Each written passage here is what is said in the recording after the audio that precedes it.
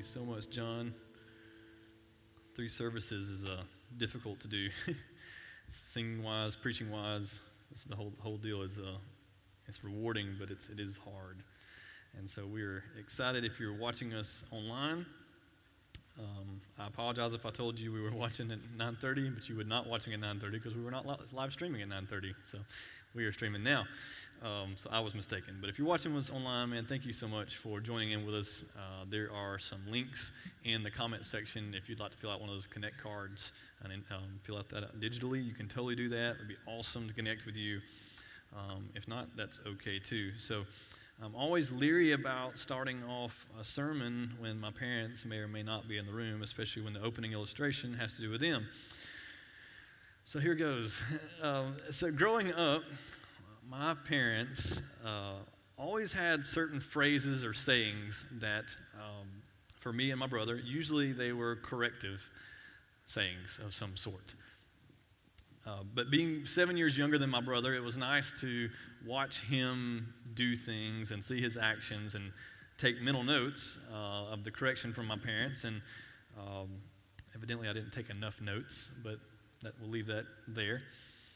But there were 2 sayings that they said that, man, just engraved in my heart and burnt into my brain. And one of those, and those of you that are parents, or maybe your parents said this to you, like, have you ever heard, if we use the phrase garbage in, garbage out? Anybody heard that or said that? Anyway, I've got a couple, look at you. And so if we heard that like one time, we heard that a billion times. Really, I think it was more of my brother that heard it than I did, but I still feel like I heard it a lot. And while I'm not really sure what that garbage was that was going in, they were absolutely like 100% certain that garbage was going to come out. And so kudos, Mike and Kay, for holding fast to your convictions there. I don't even know what it was. Like, it was probably something, I'm sure it was something inappropriate we were listening to, like the Thriller album or Nirvana or something that was just, we thought it was going to be a very positive influence on our life at the time, and it was obviously not. But anyway, but the one that I remember the most, man, that I will forever be annoyed by, yet surprisingly grateful, was the one that my mom always said, and she knows exactly what I'm about to say, is the truth will set you free. Man, if I heard that one time, I heard that like literally, especially my teenage years, like every morning. It seemed like that was the phrase, like, hey, the truth will set you free. And, truth is a big deal. In the context of telling the truth, man, the truth is an absolute, because evidently I was a compulsive little liar. The truth is absolutely a big deal. And my mom especially constantly reminded us to tell the truth. And truth matters, right? In the context of the scriptures, truth is absolutely everything. And as we continue in our series in Titus, a word from your elders, we're going to look back at Paul's pastoral letter to Titus. We know that Titus was dealing with a constant pushback. He was dealing with this constant opposition from men that were ungodly, from men that were adding things to the Scripture. They were adding untruths to the Scriptures.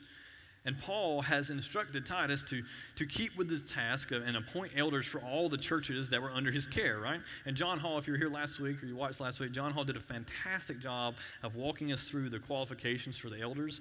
And it kind of leads us to where we're going to pick up in verse 10 of chapter 1 in the letter of Paul to Titus. So if you have your copy of God's Word, you can go ahead and stand and turn over to Titus chapter 1. And we're going to be reading verses 10 through 16. Titus chapter 1, verse 10 through 16. For there are many who are insubordinate, empty talkers and deceivers, especially those of the circumcision party. They must be silenced, since they are upsetting whole families by teaching for shameful gain what they ought not to teach. One of the Cretans, a prophet of their own, said, Cretans are always liars, evil beasts, lazy gluttons. This testimony is true. Therefore, rebuke them sharply, and that they may be sound in the faith, not devoting themselves to Jewish myths and the commands of people who turn away from the truth. To the pure, all things are pure. But to the defiled and unbelieving, nothing is pure. But both their minds and their consciences are defiled. They profess to know God, but they deny him by their works. They are detestable, disobedient, unfit for any good work. You guys can be seated. So we start off there in verse 10, and we look, what does he say there? He says 4, which connects us back to verse 9. And we're not going to read all of that, but as we look at verse 9, it's the verse that talks about the elders, how they must hold tight or must hold firm to the word so that they can give sound doctrine, so they can give instruction, sound doctrine, and be able to rebuke those who contradict it.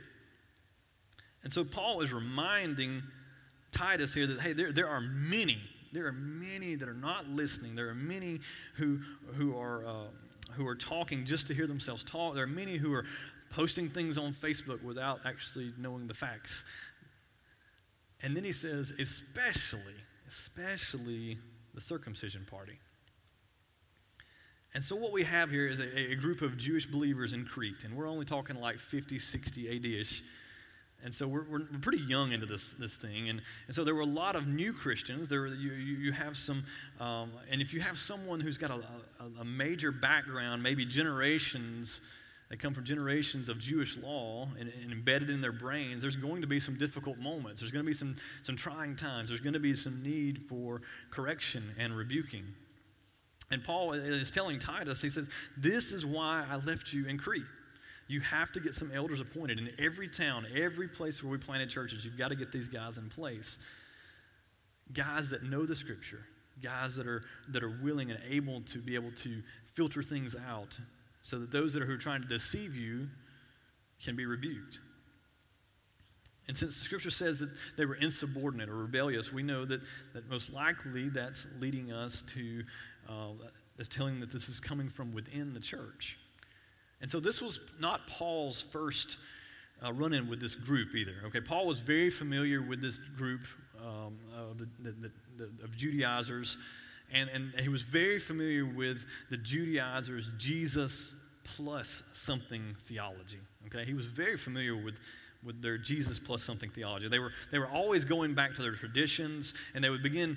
What would happen is they would begin mashing up their laws and their dietary restrictions and all these things that had to do with works, and they would begin to mash that together with Paul's gospel. And before you knew it, you'd have this Jesus plus something gospel, a Jesus plus circumcision, a Jesus plus food laws, a Jesus plus tradition. And Paul is telling Titus, man, you have got to get some guys in place because it's here. It's here. It's in your place, and it's being taught, and it's a false gospel, and it has to be dealt with. And you know, there's a reason why you don't hear from a lot of different folk in this pulpit. I mean, you hear from our lead pastor for the most part, our lead elder, Cody. You'll hear from our elders during like usually July, we do some type of word from your elders. You'll hear from John and myself when Cody's absent. And there's a reason you don't hear a lot from that. And unless Cody's under some weird surgery thing that happens about every other quarter or so. But for the most part, we hold very close to heart this pulpit and what's being taught here. There's a reason why we don't do every popular Bible study that Lifeway puts out. There's a reason why we don't do every song that you may hear on the radio and in the Christian contemporary music world. And it's because your elders are watching and being very cautious and careful of everything that's being taught, everything that's being sung, everything that's being brought into this church. One of our core values, the first one is to start with the Word, right? Start with the Word. And it's a big deal to us. And it's a big deal, and we're starting with that Word because it must not be compromised. When we look at verse 11, Paul, like he does often, but he goes on and uses some pretty strong language here, right? He says they must be silenced. And think like muzzle. Think like a muzzle, or if you want to think like to make it nowadays, think like a mask, whatever. And so, anyways, he's saying this because they must be silenced because it's upsetting entire families. And given the context of the time and the scripture that was written, it was most likely we're talking about a house church here. Think community groups. Think our Sunday night community groups whenever they start back again. But that's what we're talking about. And so we're not talking about a single person here or a single person there. We're talking about entire households. And because that's where the primary teaching of the Scriptures was done during that time. And these people coming in preaching their untruths, their false gospels, were ruining these house churches and teaching this Jesus plus something theology. And they were doing it, why? What's the Scripture say? For shameful gain, right? They're doing it for shameful gain. And Paul says, man, you got to confront their motive for ministry. You've got to absolutely confront their motive for ministry. And what was their motive for ministry? It's money. It's money, right? And boy, do we see that with false teachers today, don't we? False teachers love their money. And you've probably got that person in your brain that you saw something on Facebook about this week, like that crazy eye looking something. There's probably somebody in your brain right now. Sadly, probably shouldn't have done this because it put me in a bad spot, but I did some Googling this week. Some of these people's net worth, man, it's ridiculous. We're talking second and third world countries where their pastor's net worth is like multi-million dollars, yet their congregation is starving. It's crazy. There's even a pastor in Atlanta that's quoted saying, well, you're a fool for God, so you might as well be a rich fool. Okay, you're probably the one that Paul was talking about needs to put a muzzle on it, okay? That's nuts. But they was teaching this Jesus plus something theology. Paul then goes on to do something that, obviously we know Paul's an absolute genius. He's a brilliant writer, incredible everything that he did, but he does something really neat here.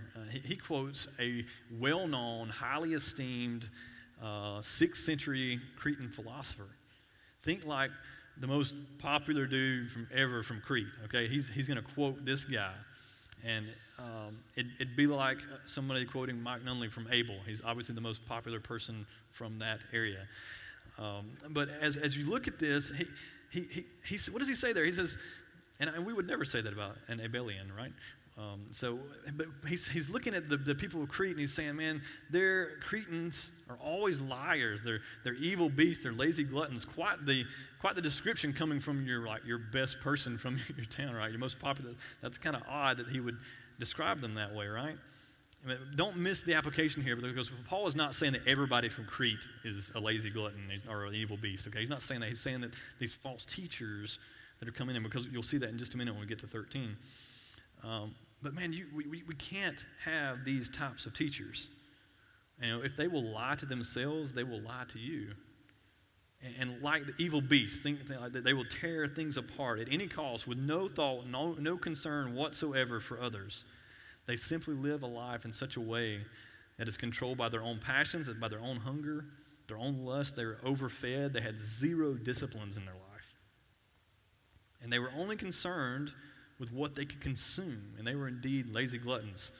And when you take these things into consideration, Paul's saying, look, these are the people we've got to respond to. These are the people that we've got to get a hold on and rebuke. And we see in verse 13, he starts off and says, yeah, and this statement is true.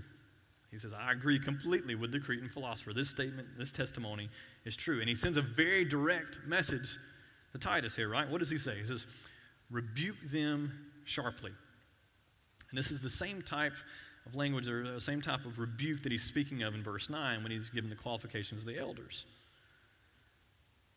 So Paul's solution is pretty to the point, right? There's not a whole lot of gray area right there. Rebuke them sharply. That's true. There you go. If you're looking for what to do, that's what you need to do. Rebuke them sharply. And we see Dr. Danny Akin, he's the president of Southeastern Seminary. He calls it spiritual surgery. So the way that a surgeon would cut away the infectious tissue that puts the entire body at danger, that's what we have to do. That's what we must do to remove the toxic teaching. That's what he was telling Titus. That's what you've got to do to the people that are speaking untruths and false gospels. Akin goes on to say this, and I want to quote this. He says, what is our goal in performing spiritual surgery? It is pastoral. It is redemptive. It is so that those who are self-deceived and deceiving others may be sound in faith. We cut to cure. We operate to liberate those trapped in the quicksand of spiritual bondage and malnutrition. We confront, but we confront in love. We love them enough to point out their error with the hope of their recovery to spiritual health and vitality. And if you've ever had this experience, the experience of either giving rebuke or being rebuked, it's not necessarily the most exciting experience. It's not exactly something you look forward to. And it's not something that really you wake up in the morning rearing to go because you're going to get rebuked today. But I had a dear brother come to me a while back, and it's been some time now that we had been singing a song, or I had been singing a song. We had been doing a song that was very good. It was very moving. It was very scripturally sound. It went through kind of primary doctrines of the faith, and it even talked about missions at the end, so it kind of left you on this high note, made you feel good, and it was really a great song. And I was familiar. There was one line in it that I knew there was in a specific churchy world, there was a group of people that had an issue with this one line, and I kind of read up on it, and I thought, I think they're taking that too far. I don't know, man. That's too much. So I had a brother come to me and basically lovingly call me out on it. And my first instinct was like, look, I'm the music guy. Look, you can't even sing. Trust me, I've heard you sing. But I didn't say that. I thought, I'm familiar with what he's talking about. And honestly, the line really flirted with a specific theological thought that I was somewhat aware of, but there was a heretical movement of some sorts that was attached to that on the backside that I was not familiar with. And so I heard him out, I studied up on it, and I removed the song from my personal playlist. I tell you that to say that was a difficult conversation. It was probably a difficult conversation for him because he didn't know how I was going to respond. But thank God that I knew his heart. It was a difficult conversation, but he came to me in love. I knew his heart. But that toxic teaching had no business being sung in the church. And I knew that once I saw that from that light. And so when we look on it in verse 14, Paul says this. He says, the commands of people who turn away from the truth. The literal phrase, commandments of men. He was recalling from Isaiah 29:13 when he says, these people come near to me with their mouth and honor me with their lips, but their hearts are far from me. Their worship of me is made up only of rules taught by men. Jesus referenced this text, this exact passage when he was speaking to the Pharisees in Mark 7. Again in Matthew 15:8, when they were discussing a dispute about being clean or unclean when it came to religious ceremonies. And church, hear me out on this. When we hold tight to human traditions or commandments, we will become those who reject the truth. When we hold tight to human traditions or commandments, we will become those who reject the truth. And so in the last couple verses of chapter 1, we really see that how we believe, for the most part, directly affects our behavior. What we believe directly affects our behavior. If you have sound doctrine, you will have good works. Bad doctrine, heresy, false teaching, that does nothing but contaminate. And it is essential in the church that we have elders in place that are able to instruct sound doctrine and to rebuke everything that contradicts it. It is essential that we have those things in place. And a lot of times it's going to come from within. It's a wolf in sheep's clothing. It's the Red Riding Hood illustration that Micah leaned over to me and said, he's going to eat her. I thought, maybe you need to read the rest of the story. But it was quite funny. But it's this whole concept of a wolf in sheep's clothing, a cup that is sparkling clean on the outside, but on the inside's got mold in it. It's disgusting. It's a smooth, empty-talking religious deceiver. Now, C.S. Lewis once said this. He said, of all bad men, religious bad men are the worst. Of all bad men, religious bad men are the worst. You see, whenever Paul would preach God's grace through the work of Jesus, whatever he was preaching this or teaching this, he was always confronted by those who preached a false gospel of works righteousness. He knew that this was a dangerous influence and that adding anything to the free gift of grace would do absolutely nothing but distort it. He knew that was a big deal. And Jesus said it best in Mark 17 when he's talking to the Pharisees about traditions and commandments. He says, thus making void the word of God by your tradition that you have handed down. Church, let me caution you, be careful how high that you hold tradition and where that ranks in your life. Be careful how close you hold tradition to your heart. And so we know in this passage, 10 through 16, that Paul is specifically calling out the Judaizers, because we see the circumcision party, we see the Jewish myths reference, we know that he was calling them out because they were adding works to grace. And can we just get real for a couple of minutes as we're getting close to being done? How often do we talk and act like the Judaizers? How often do we act like these Judaizers? Now you may think, you may say, well, Andrew, it's not like we're every new convert or every new person that applies for membership here is we require circumcision. Okay, obviously we know that would bring numbers drastically down. There's not probably a single one of you that would be willing to give up the food group bacon. Maybe some of you, but that's a pretty big food group because we know bacon's its own food group, right? But we're not saying that, but let's get a little closer to home. Maybe it's your friends or family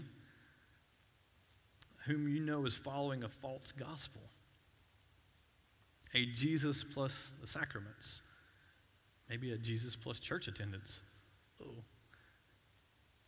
Maybe it's a Jesus plus good works. Maybe it's a Jesus plus a lot of faith. Maybe it's a Jesus plus confirmation or tradition, whatever that looks like. And I had a gut-wrenching conversation a couple of weeks ago with a really good friend of mine, a young man that I love dearly, that I have the utmost respect for. But one of the most difficult conversations I've had probably in the last 5 to 10 years is when I had to sit at a table across from him, hear his thought process on the scriptures, and for me to tell him, look him in the eye and tell him, and I believe that the Bible teaches exactly opposite of what you're teaching or what you're talking about. I believe you're following a false gospel. And when those words came out of my mouth, it was one of the hardest things I've ever had to do, but he needed to hear that.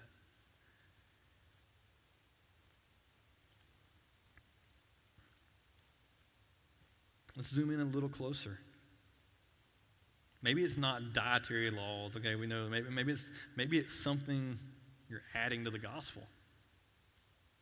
I want you to think for a minute. Maybe it's something you're adding to Jesus. Could it be as simple as something like clothing? You hear the whole, Sunday best thing, and when someone doesn't do that it's a distraction to you, and maybe you look down on them because they're not dressed a certain way, or maybe you're the exact opposite, where you're anti-Sunday best dressers, and you make it known by getting home and putting on Facebook that only God can judge you, right?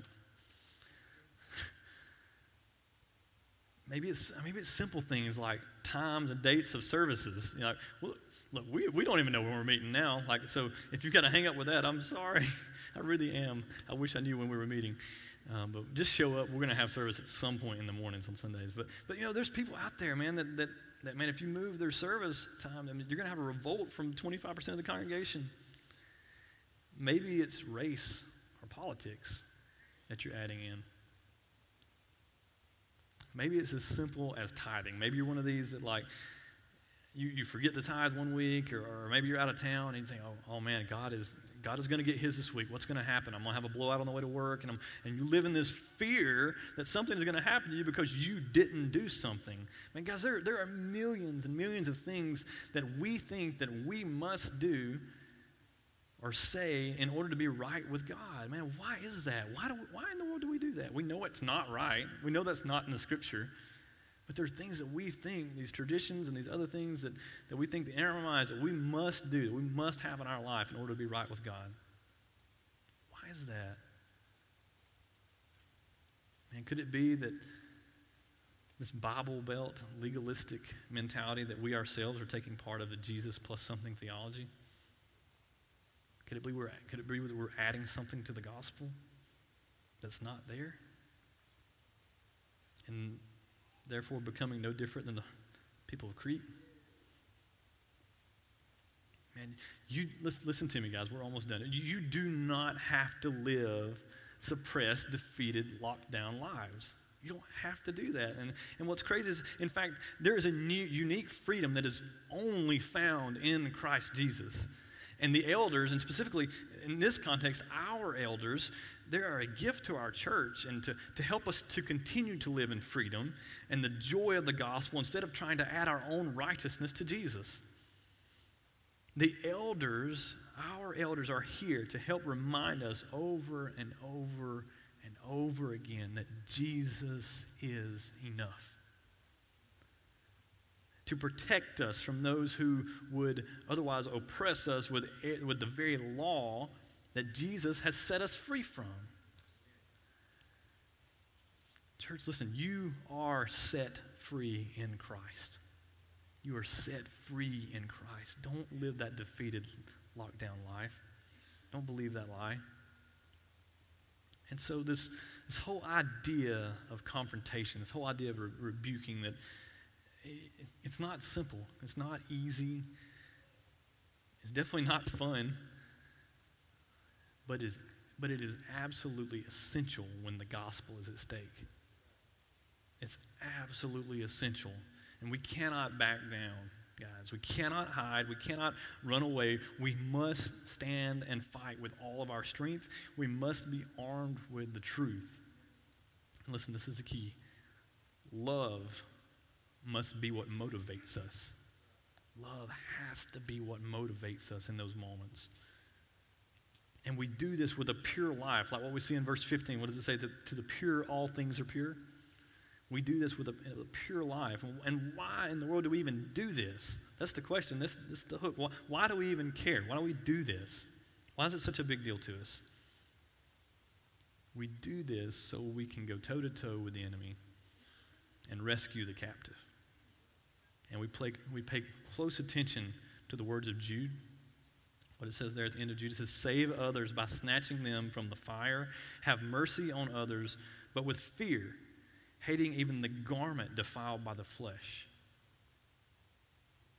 Guys, I'm here to tell you this morning that the truth matters. Truth mattered in the 60s AD. Truth mattered 25 years ago to a young teenage Andrew. Truth matters today as we preach the truth, and truth will matter for all of eternity. Jesus said in John 8:32, you will know the truth, and the truth will set you free. Let's pray together. Thank you for watching or listening to one of our sermons. We would love to have the opportunity to connect with you one-on-one. We are not a perfect church, but we are a joyful church, and we want to help you increase your joy in Christ. We would love for you to come and worship with us one day soon. You'll be able to find information about our worship services, about who we are, what we believe, what we do, what we're hoping to accomplish on our website at ironcity.org. And we would invite you to go and to check out all the information there. We look forward to seeing you soon.